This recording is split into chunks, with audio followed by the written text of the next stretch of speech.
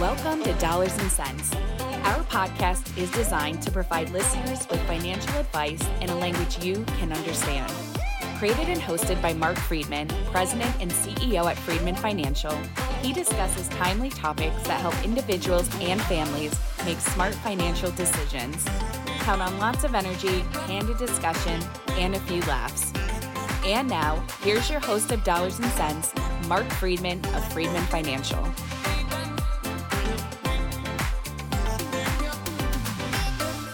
Welcome back to another edition of Dollars and Cents with Friedman Financial. My name is Mark Friedman. I am your host, and I'm joined by my co-host, Marion Gilman. How are you this morning, Marion? I'm great. How are you today, Mark? Good. It is morning, actually, when we're doing this taping, and it snowed out last night, too, didn't it?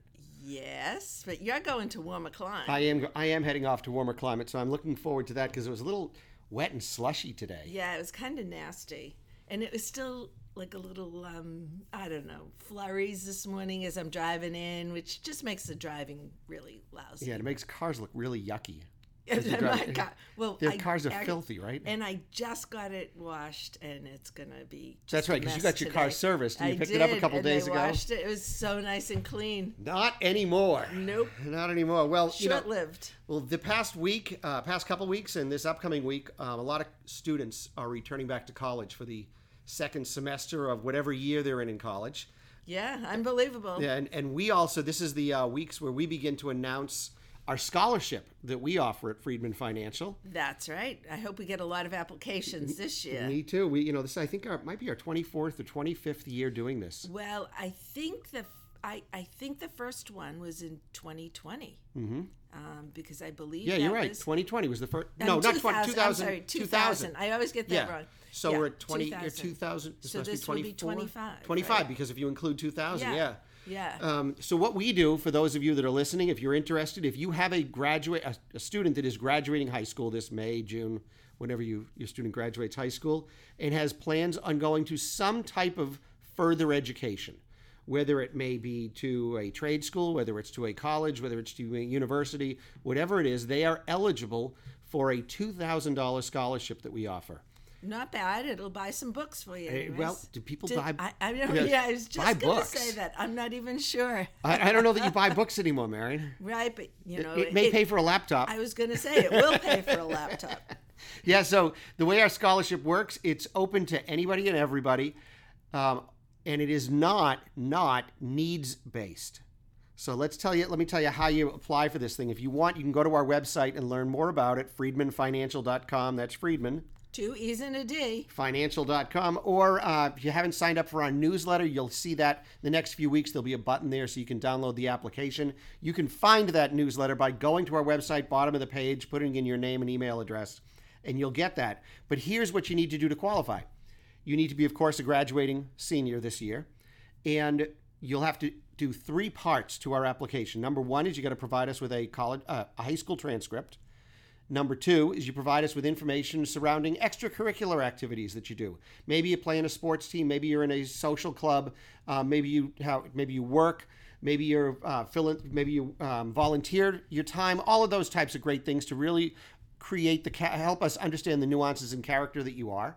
But the third and most important part, and it reflects 50% of the weighting, is your answer to this one question.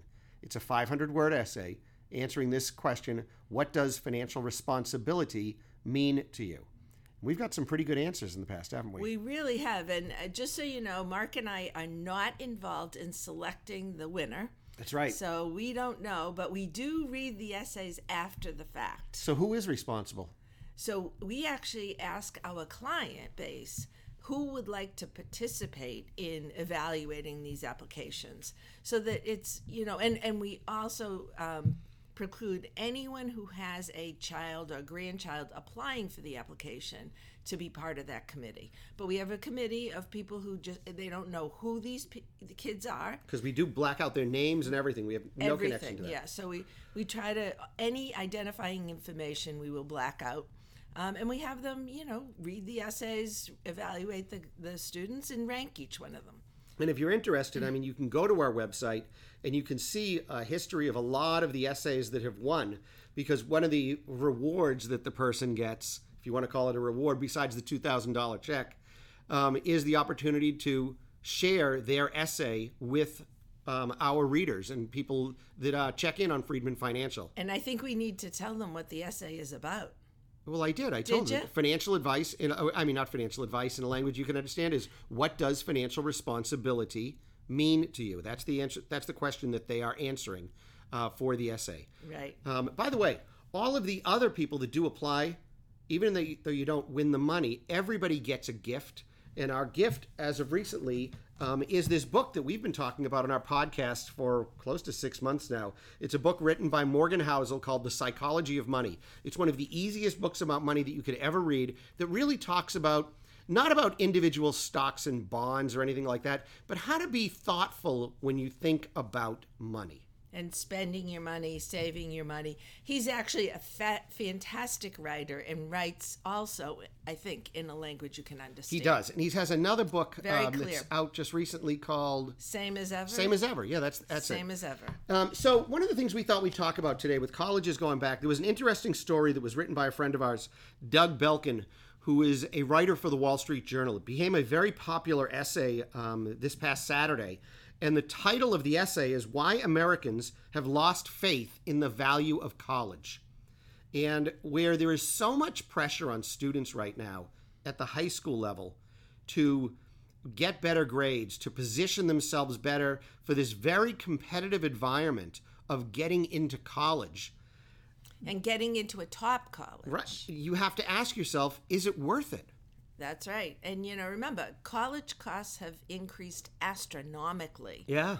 Since we went to school. Yeah, and so part of what we do at our job is part of financial planning is trying to help parents try to figure out how they are going to help in the costs of paying for their kids to go to college. Absolutely. The question then comes up, and I know for many, many years, it's always just been assumed that you would go to college. And a college degree, although maybe it didn't position you absolutely to get a particular job, it depends on your major. However, it was necessary to get almost any job, it seemed to be over at a certain point in time. Now, people are starting to question that. Given that the increased cost of college, is it worth $80,000 to send your child, tuition, room, and board at a private school? Yeah, back in 1965, according to this story written by Doug, it says it marked the birth of when College for All, when we really needed to send everybody to college. It was 1965. And then when the pandemic came around, it kind of marked the time when we said, does College for All really make sense? And I think by sending all those students home and trying to educate them remotely, I think everyone started to question the value of being at a school and getting a college education. Well, think about what happened, as we headed into the 80s and the 90s, 70s through 90s, really. There used to be vocational programs at school. You used to have to take home ec, right? You have to take a metal class, a woodworking class, a draftsman class, a cooking class, a sewing class, all of those things. We took typing skills. We did too. F space, G space, yeah. The quick brown fox jumps over the lazy dog. That's right. That would cover every letter. And right, you had to do that stuff, right? Yes. But a lot of those courses were scrapped. Those vocational courses were scrapped in favor of college preparatory classes. In fact, I remember when I was in high school, and I graduated in 1984 from high school, there used to be a business program where you could take accounting and you could take bookkeeping and things like that. But those courses were reserved for people that were in what are called level 3 and level 4. They weren't going off to college. Right. This is like we were giving you some real life skills right now so you could find a job because you weren't going to college. That's right. And, my father actually was a shop teacher. Mm-hmm. I mean, shop was a requirement for, Absolutely. He was in middle school and, it was a requirement at that time. And you could go all the way through and get some skills. I mean, you could go to a vocational high school from the middle school, junior high school at the time, but, you could go to a vocational school and develop those skills if you were interested in carpentry or, auto mechanics, things like that. And it was a great opportunity. Well, think about this. I mean, your kids today, kids graduating high school, graduating college, how many of them know how to change a tire? Oh. Or how to cut their lawn, or how to do some basic woodworking skills at home, how to fill a hole in a wall, how to cook, how to sew a button, or when a hemline drops or something. Do they know how to do any of that stuff? No. I mean, so many people just don't, and they hire people to do it for them because they just don't even know the first thing about it. So the world of college, where we all thought you have to go to college because, to me, I went to college, and at least when I was told by my parents, why did you go to college, Marion? Because my father said, you're going to college. There was never a question. The whole time I grew up, I mean, it was just a given. You're going to college. Right. Now, there are certain generations of people that didn't have those means and those abilities, and they had to go to work. But for the vast majority of the circle of people that I think that we've associated ourselves with, the bubble that we've lived in, you're going to college. Well, I will say, so my father was the first and only member of his family at that generation. So he had four siblings. He was the only one that went to college, and he only went to college because he had the GI Bill after he fought in World War II. When he came back, he went to college on the GI Bill. So it was all paid for him. Right. And that's why he went to college. But, when we were growing up, it was always, you're going to college. Well, I know I went to college, and everybody else in my family went to college to get a job. So that when I graduate, I walk out of there and I'm making money and getting a job, because there was, I joke about this thing with financial literacy and going into classrooms and talking to kids. But when I was in high school, if someone said to me, when you turn 18 and you've either graduated high school or perhaps you go off to college and then you graduate high school, how many of you in the room plan to move out into an apartment or live on your own? 100%. Every hand in the room would go up. Me too. Right? Yep. You ask that question today in a high school, or even a college for that matter, how many hands go up? Very few. Well, they got, the kids today have a good deal living at home. Right. Who's going to do my laundry? And they're going to say, well, it's too expensive to live on my own. Well, yes, there's no question about it. It is expensive to live on your own. But there are certain majors that lead to better jobs. If you wanted to go to school to be an education as an art history major, what's the likelihood that you're going to walk out of school with a job that's going to help you pay your expenses? So just so you know, you do know, but I was a French major. Right. Did I have, and unless you wanted to be a French teacher at that time, there were no jobs necessarily for French majors. There might have been a couple here or there, but they were few and far between. It was a struggle to find something to do. Well, part of this story that Doug had written was why Americans have lost faith in the value of college, is that you used to go to college to gain skill sets. Right. And so when a student graduates college, and we've had this question when people have come in to interview here in our office, and they've wanted to look for a job here, I said, well, tell me about some of the skill sets that you've been able to develop in college that you could apply right now in my office. And they look at me with this deer in the headlights stare, like, well, I thought you were going to train me. Yeah. Well, I will train you, but what are the basic skills that you've learned? Computer skills. And some of them don't even have that unless they've been in a business program. Right. Or depending, of course it matters in what field you were in. Right. But if you were an English major and you're going to walk into an office and say, hey, I'd like to work at Friedman Financial, or an art history major, you're just applying for a job with hopes that I'll train you how to do that. What skills do you bring? Yeah. Do you know how to use Excel? Do you know how to use, word processing, PowerPoint? Can you speak on your own? How well can you articulate? Exactly. What's your critical thinking skills? How well do you integrate with people? Do you realize that everybody has a different opinion on things, and there's a rational way to talk to folks to make everybody feel included? And that's another issue that's shown up on the college campus these days too. Absolutely. And I, Doug is in this article, he's pointed out the fact that 2020 with COVID started that questioning But more recently, because of all of the campus activities surrounding political correctness and all, it has really come to a head. And I think a lot more people are questioning the value of going to certain schools because they feel like, there's just not the diversity there. There's not the safety measure for college students either, that the kids are protected at the school. Yeah, so while it's tough to get into a school because it's so competitive, I thought this statement that comes out of Doug's article were very interesting. Students spend about half as much time studying and attending classes as their counterparts did in the 60s.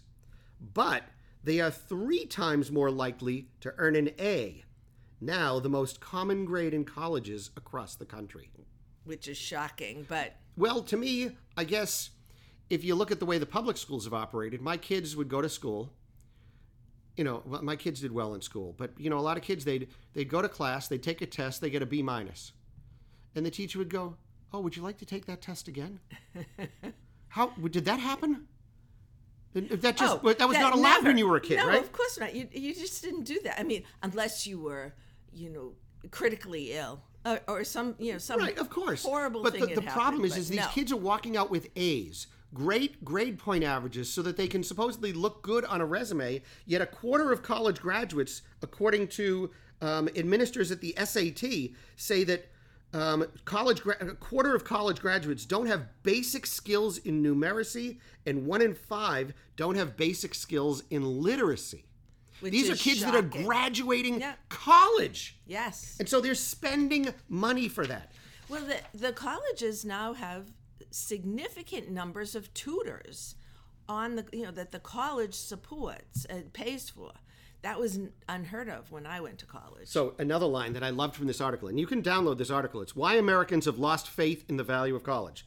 One of the biggest reasons that kids are getting great grades, yet are ill-prepared when they get into the workforce, get this. This transactional attitude that's happened at colleges, there has been a sharp increase in cheating. College is one of the few products where consumers try to get as little out of it as possible, but its market value is tied to the credential, not to the education that it's meant to represent. Absolutely. And if somebody looks, first of all, it's only getting your first job that the college matters, right? Right. And you can come out, you say, okay, I got a degree from whatever college it might be. You have that degree in hand. They don't ask you what your grade point average is typically. Right. They don't ask to see your transcript. And even if they did, they'd see all these A's. But what does that mean? Well, the big joke used to be is if you went to Harvard and you had a Harvard certificate, nobody knew whether you graduated number 1 in the class or at the bottom of the barrel in the class. If you had that Harvard degree, you had the Harvard degree. Well, I will tell you that a very good friend of mine went to Harvard and told me that the hardest thing about Harvard was getting in. Yeah, now that's you cannot get kicked out of Harvard. So, and they always used to say about Harvard, it was a gentleman's B that you got, if you didn't do great in the class. So it was never C, D, or F. But on the other hand, I do know people that have worked very hard at Harvard as well. So I don't want to color it with a broad brush. But think about this: with the cost, and it is expensive to go to college. And all that we're asking people to think about is you begin to guide your child and they want to try to do something that's a little bit different. If they're not quite ready for college yet, they're looking to explore, they're looking to do something different. Take this statistic for what it's worth. 100 random freshmen enrolling in college today, just take a random group of 100. 40 of them will not graduate. So you've laid out all this money and they don't even walk out with a degree. Of the remaining 6 that earn a degree in 6 years, not 4 years, in 6 years, because they've stretched it out, took their time. So you've paid actually 50% more for college tuition than you even initially thought you were going to pay. 20% of them will end up chronically underemployed. In other words, for every 5 students who enroll in a 4-year college, only 2 will graduate and find a job based on their degree. Well, you know what? And that is so true. And even if they do find a job based on their degree, I'm not sure if you looked at them 20 years down the road, are they doing anything that has to do with that degree at that point? And I actually believe, and I actually believe for many kids, it's the parents that are worried about saying the stigma of saying my kid didn't go to a college, right, or my kid only went to a state college. And I'm saying, what is wrong with the state college? Honestly, right? I mean, the state colleges are fantastic at preparing students to be teachers in the state. Right. Absolutely. I mean, why would you go anywhere else if you want to be a teacher in Massachusetts? Why wouldn't you go? Well, to great example. So my daughter Alana Right. went to the University of Rhode Island. Right. Right. Yep. She wanted to be a teacher. Yeah. Why wasn't I informed by the guidance counselors to say, look, if Alana wants to be a teacher, send her to a state school in Massachusetts? Because what Alana learned after graduating from URI, that she was not being prepared to take the MTELs. She had to start all of that, learn all of that on her own. Right. And then when she realized soon about what her salary would be as a teacher, she said, forget it. And the sad or good, whatever you want to call it, Alana is happily employed as a server at Smith & Wollensky in Burlington, making almost twice as much as what she would make as a teacher in the first 5 years of her career. Yeah, it's just amazing, isn't it? How that works. I mean, it's crazy to think about that. But you know what? I guess that's the point of this whole article and of what we're trying to say. You need to take a hard look. And again, the kids don't understand, I don't think anyways, when they're graduating high school. They want to go to a prestigious college, or they want to go to a college that they saw that looks like fun, or whatever it might be. But you have to look very hard at whether or not that's going to get you to where you want to be in 4 years, number one. And if it does get you to where you want to be, is it worth it? Is it worth paying $85,000 a year for college to graduate and get a $40,000 a year job? No, and you know, look, if you study in some of the in the curriculum of business, engineering, computer science, and we have success stories with our children, right? Plenty of success there, and the pay is pretty good. Absolutely. Right. Your kids want to go to college at $70,000 or $80,000 a year in the performing arts? What's their expectation when they get out? To continue to pay for a master's program in that, or hope they land a job on Broadway? Again, it's one of those things. I mean, you have to critically look at that and say, is it worth it? And that's why the emergence, you're seeing it right here in Northeast Agriculture, what are they called? Northeast Vocational School or Regional Vocational School. Vocational School. The vocational schools are really seeing an influx of students these days. As they should. Absolutely. Look, we need plumbers, we need electricians, we need cosmetologists, we need all of those types of jobs that are sitting right there where our children could continue their education and also get paid. A lot of opportunities, because here's what the future looks like, folks. The future isn't about degrees, because a degree, graduating from a college, might help you get your first job. But after that, nobody cares. You know what it's all about? Skills. That's right. It's all about skills. And how well prepared you are in the workplace, how you perform in the workplace, and that's what gets you your second job. Right. Or that's what moves you up the ladder. So the idea that skills matter more than degrees has to be a theme that is planted in the heads of children, parents, employers. We're looking for skills. Skills make us better. Absolutely. If you're not getting the skills at college, where are you going to get the skills? Yeah. I mean, not everybody gets them at home, so you really have to figure out. I mean, am I skilled in plumbing? Absolutely not. No. I can't help my son with something like that. But what's really funny, Marion, is many people will refuse to pay for a plumber or a carpenter or an electrician to come to their house because they say, oh, that's too expensive. And they'll say, I'll try to do it on my own. I'll go to Home Depot. I'll go to Lowe's. I'll try to figure it out first. But I'll look on YouTube. Right. However, they won't think twice about paying for a service fee for DoorDash to be delivered. I know. Or a ticket surcharge or whatever else it might be. Well, that is one thing we did teach my son how to cook. Yeah, and that's very important. So we're going to close out this podcast with a piece that was in Investment News. It comes from Dreamboard in 2023. They did a story. Dreamboard found people have considerable considerable regrets when it comes to college. And I thought this was interesting. Did you know that 45% of American adults wish they studied something else in college? Now that doesn't surprise me. That's adults. 38% of Gen Z Americans regret their college major. 50% of millennials regret their college major. 46% of Gen X Americans regret their college major, and 37% of even baby boomers regret their college major. So what does that tell you? Choose better? To be a bit more thoughtful. You don't have to go the path that everybody said you have to go. That's right. Find your path. And if you don't know what you want to do, take a year off. I don't think that's a bad thing. It is not, as long as you can afford to take that year off. Just be productive with your time. Right. I mean, you can take a year off and work. Absolutely. Work and learn and gain skills. Absolutely. All right. That's going to do it for us this week. If you'd like to become a client of Friedman Financial, learn more about what we do, or if you just need some financial advice in a language you can understand, I hope you'll give us a call. 978-531-8108. That's 978-531-8108, or visit us on that thing called the World Wide Web. We're at friedmanfinancial.com. That's Friedman. 2 E's and a D. Financial.com. Have a wonderful weekend, everybody. We'll see you again next week with more financial advice in a language you can understand. During today's Dollars and Cents episode with Friedman Financial, your hosts may have discussed specific financial planning and investment ideas that are for general information only and not intended to provide specific advice or recommendations. Please remember that investing involves risk and may include loss of principal. Always consult a certified financial planner professional, qualified attorney, or tax advisor prior to investing to determine what is appropriate for you. Securities and advisory services offered through LPL Financial, a registered investment advisor, member FINRA SIPC.